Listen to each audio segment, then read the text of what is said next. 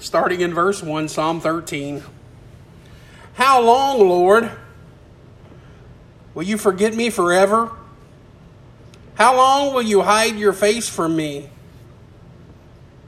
How long must I wrestle with my thoughts, and day after day sorrow in my heart? How long will my enemy triumph over me? Look on me and answer me, Lord my God.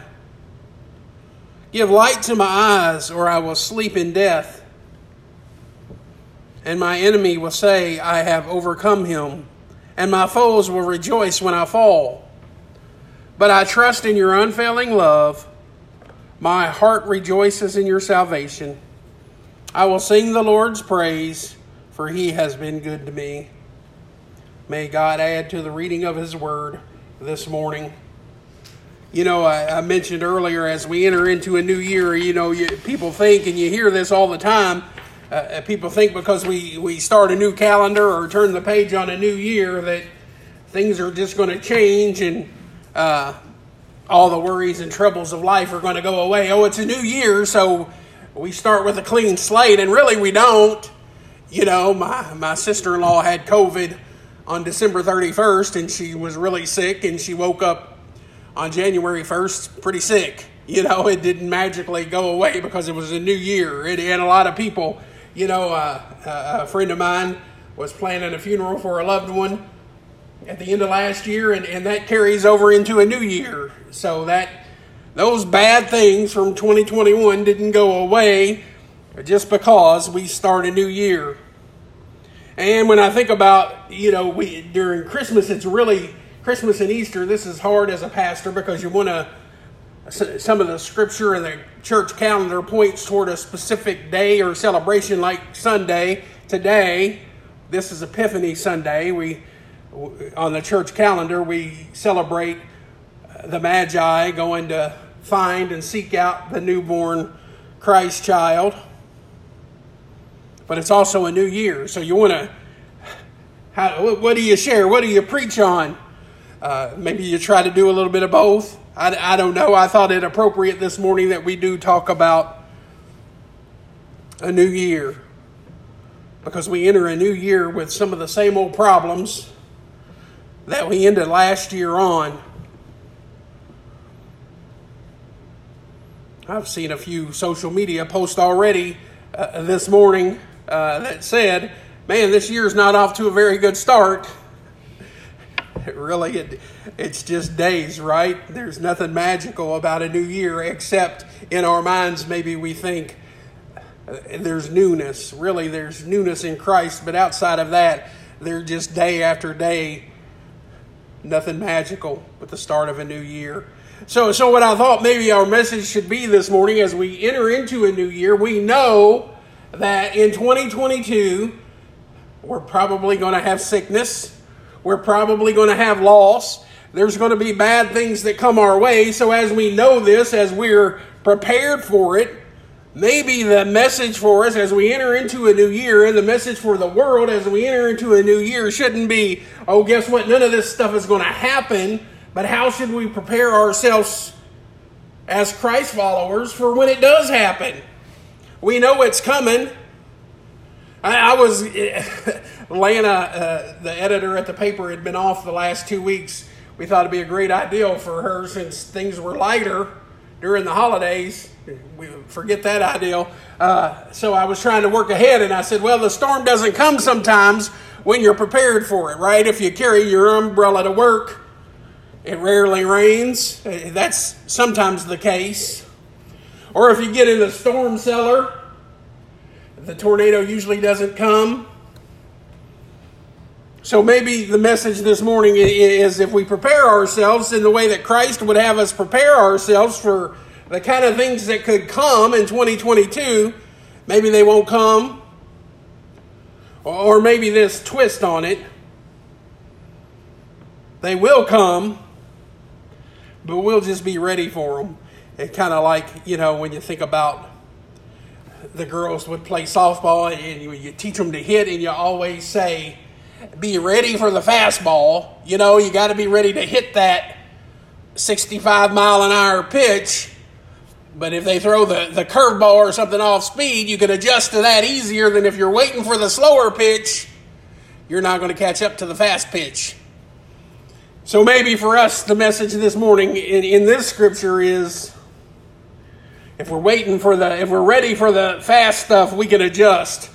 So I see three things in this scripture from David that help us get ready when life happens, and it's going to happen. We know it's going to happen. My heart breaks for people when I see them with this rose-colored vision about life that it's not going to happen, because we know we've all walked the road long enough to know it's going to happen. And the longer we walk it, the more we realize it's going to happen. So like I said, three things that we can pick from this scripture about how to handle those things that come our way. The first thing that David tells us here in this scripture about these things that life throws at us is that we need to express our feelings to God. You know, we live in a society that's so much, especially with men, but with everybody really, keep your feelings to yourself. Don't share what you're feeling, especially with God. We're not supposed to have feelings toward God. Look what David says there in verses 1 and 2 of our scripture. He's talking to God. He says, "How long, Lord? Will you forget me forever? How long will you hide your face from me?" Right? This doesn't sound like David's hiding his feelings from God. He's giving honest expression to how he feels to God. He says, "How long must I wrestle with my thoughts? And day after day, sorrow in my heart. How long is it going to go on? How long are you going to let my enemy triumph over me?" Do you see somebody who's keeping their feelings inside, or do you see somebody who maybe feels forgotten? Like his prayers have fallen on deaf ears. I'm praying, God. I'm asking, how long will it go on? You know, as I read this scripture and I prepared the message this morning, I thought, are me and David the only ones who do this? I think, okay, Lord, how long is this going to happen? You know, I think from the time my uncle passed away in mid-October until the end of the year, I had to attend 12 funerals, and I think I did 5 or 6 personally. I had that conversation with God. Really? Okay, I need a break. That's too many. How long, God, are you going to let this go on? Every time the phone rang, I didn't want to look at it because I didn't know what the call was going to be about. One of those calls came at 6 a.m. from Rondell, and I knew what that was. I don't want to call him back. I don't want to know what that is. How long, God? God already knows how we feel, so we might as well express those thoughts to him. David has given honest expression here. He says he's impatient. How long must I wrestle with this, God? How long with this issue in my life is it going to go on? We all have those things that seem to linger. And we've been praying about it and praying about it and praying about it, and we just don't get any answer. And we want to know, God, why have you let this go on as long as you have?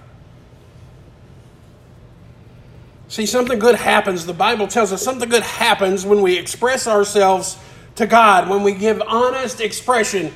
Paul says it in Philippians 4, verses 6 and 7. He says, "Don't be anxious about anything, but in everything, by prayer and supplication, with thanksgiving, let your requests be made known to God."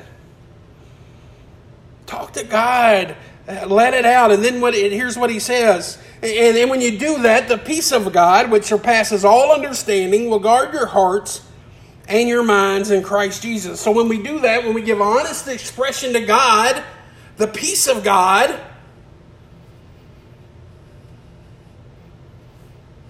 which surpasses all understanding, which doesn't make any sense, but the peace of God will guard our hearts and our minds in Christ Jesus. So something happens when we give honest expression. God, I can't take any more of this. I need you. I'm going through it. You've got to let me go through it long enough.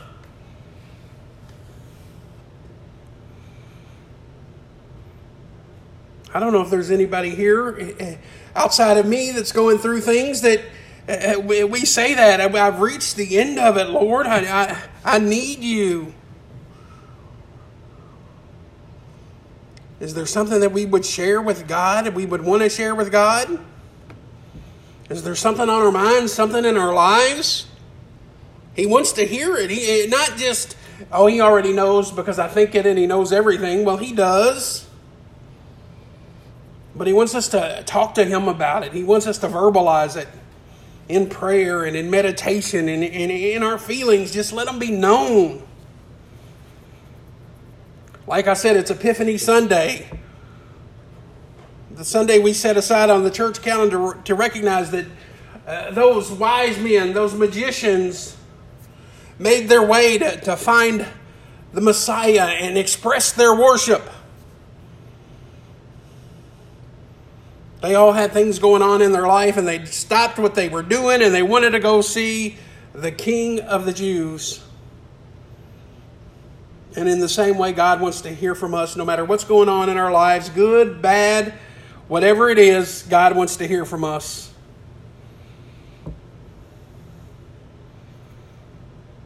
Now, I've had that conversation with people. It's like, well, you always say, well, God already knows what's going on in our life, so we might as well express it. So what's the point? The point is, I think that this is what happens when we express it verbally in prayer. That's like the rubber meeting the road. Like our faith becomes real. We're not just going through the motions anymore. We express that to God that what we believe is real. I'm giving this to you, God. I'm expressing myself. This is what David is saying. I'm not just going through the motions with this stuff, God. I'm crying out to you because I believe you are who I say you are. And I need you. How long will you let me go through this desert? I need you. I've been wrestling with this for long enough and I'm tired and I need you to intervene. Well, we share it with God. When things come at us this year and in years to come, God wants to hear us express it. That's the first thing that I think we should do as things happen to us this year. And then the next thing, once we share our heart and acknowledge our emotions, the second thing that I pulled out of this scripture that David does is he asks for help. So there's two things that people struggle with there in that scripture. One, admitting we got a problem. I'm okay. I'm fine. I'm good. I don't need to express myself. We suppress that. And then the second thing is equally hard to admit, especially, I know as a guy it's hard to admit. I need help with it. That's what David does in verses 3 and 4 of our scripture. Verse 3, he says, "Look on me and answer, Lord my God. Give light to my eyes, or I will sleep in death. And my enemy will say, I have overcome him. And my foes will rejoice when I fall." That's what that wording, that language means when he says, give light to my eyes. I need your help. Help me to see because I can't see. I'm blinded here. Give light to my eyes. I remember going to see the eye doctor last time I went, and I told Dr. Buchanan, I said, man, I just can't. Everything's so dark. She's like, well, there's nothing. Glasses won't help you with that. That's just age. You just need, I'd like to carry a spotlight around with me because I can't make things bright enough. Give light to my eyes, David says. Help me with this. Look on me and answer. No matter how big or how small the issue is we're facing, God wants us to ask for his help. He wants us to make our requests known to him. I wonder why we don't do that. Jesus himself says, cast your burdens and your cares on me, and I'll give you rest. But we're too busy like, no, I got this, Lord. I don't want to give this to you. I wonder if it's because we think we can do better with it. I know more with what I want. If I give it to God, God's going to do what he wants with it. He's going to do what he wants with it anyway. James 4 verses 2 and 3 say, you desire but you don't have, so you kill. You covet, but you cannot get what you want, so you quarrel and you fight. You know, a lot of times, and this isn't specific to this language, but a lot of times what we kill is we kill ourselves trying to do it all on our own. We desire, but we don't have, so we kill. We kill ourselves trying to deal with this stuff that God is there waiting to say, give it to me. You covet, but you can't get what you want, so you quarrel and you fight. A lot of that fight is with ourselves. It's inner. I've done everything I know to do with this, and nothing is happening. And God is saying, you've done almost everything you know to do. There's one thing you haven't done, and it's guaranteed to work. Give it to me. The scripture in James goes on to say, you do not have because you do not ask. God. You do not have because you do not ask God. Or get this, when you ask God, you don't receive because you ask with the wrong motives. You're asking because you want it for this reason or that reason rather than the right reason. That you may spend what you get on your pleasure. So God wants to hear from us. He wants to hear what's going on in our lives, what's troubling us. And then He wants us to ask for help. And ask for help for the right reasons. He's crying out here in this scripture in need of answers. And I know I don't have to ask. I would never ask anybody to raise their hands anyway, because I don't have to, because I know we've all been at that place in our lives where I don't know what, I can't take anymore. I need God. Give us light in our eyes. I need God to help me to see, because I don't understand why I'm going through this. It doesn't make sense. David's saying, maybe if I had an idea of what you were doing, God, maybe if I could see what your will is, this would be easier to deal with.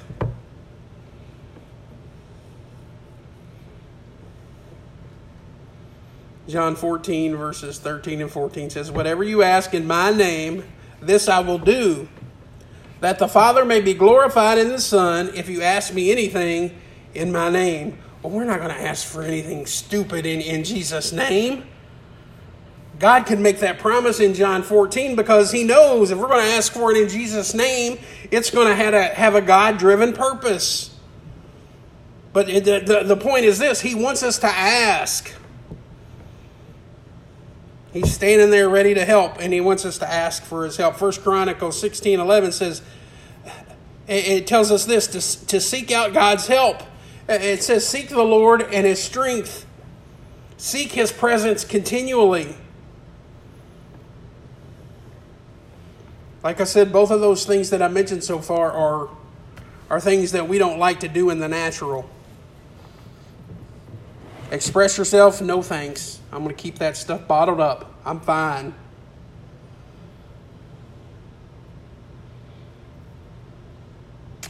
And number 2, ask for help. I'm going to do it on my own. And I know especially that second thing, I'm going to do it on my own, is dangerous. The Bible says God's strength is made perfect in our weakness. You know, we can't unlock God's perfection until we wave the surrender flag and say, I need your help with this, God.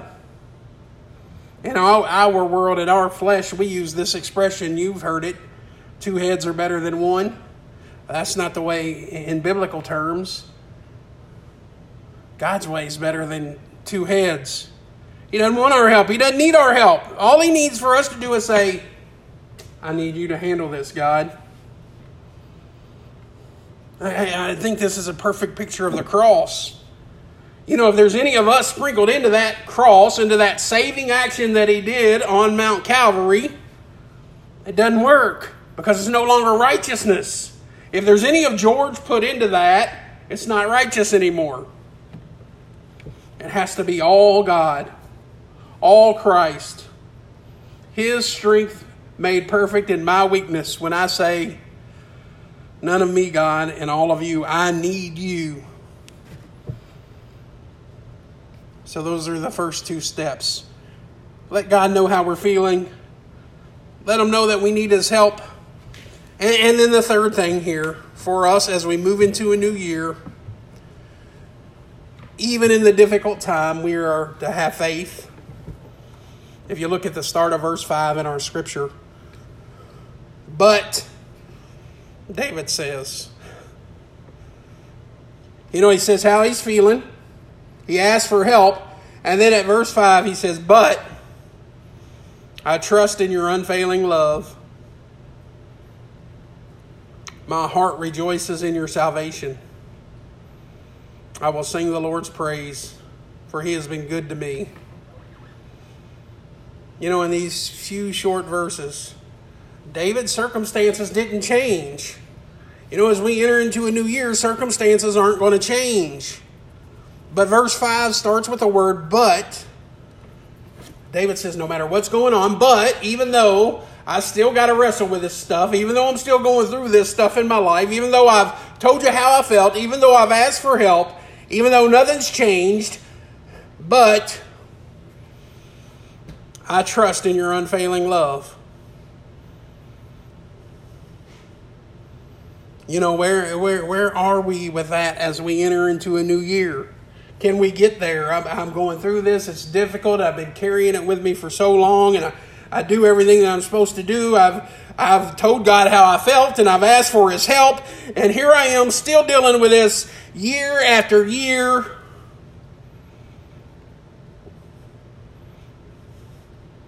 We got to get to that place. But even though nothing's changed, I still trust in your unfailing love. We don't know God while we're enduring this. We entered a new year. It was filled with promise. These blank pages on a new calendar. Filled with promise and hope.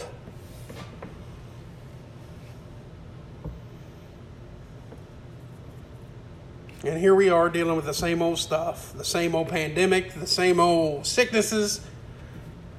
The same old high prices. Whatever it is. I thought when the clock struck midnight, all that was supposed to change. I thought we were supposed to get a clean slate. But even though we didn't, we got to trust in his unfailing love. My prayer for all of us here this morning is that no matter what this year brings, that we do indeed share our feelings with God, that we cry out to him for help, and that no matter what's going on in life, we can get to that place of trust in the circumstances. But even though nothing has changed, nothing's new, we're going to trust. Would you pray with me? Heavenly Father, we thank you for your word which was practical and applicable for David all those hundreds of years ago, thousands of years ago, and here we are in 2021 being able to put those things to practice into our own lives. I pray that as 2022 happens and we know that we're going to have difficulties, we know that we're going to have things in our life that we weren't ready for and weren't expecting, I pray that we would seek you out the way that David did, that we would ask for help and we would share our emotions and feelings with you. And that we would, even though maybe the circumstances don't change the way we would like for them to change,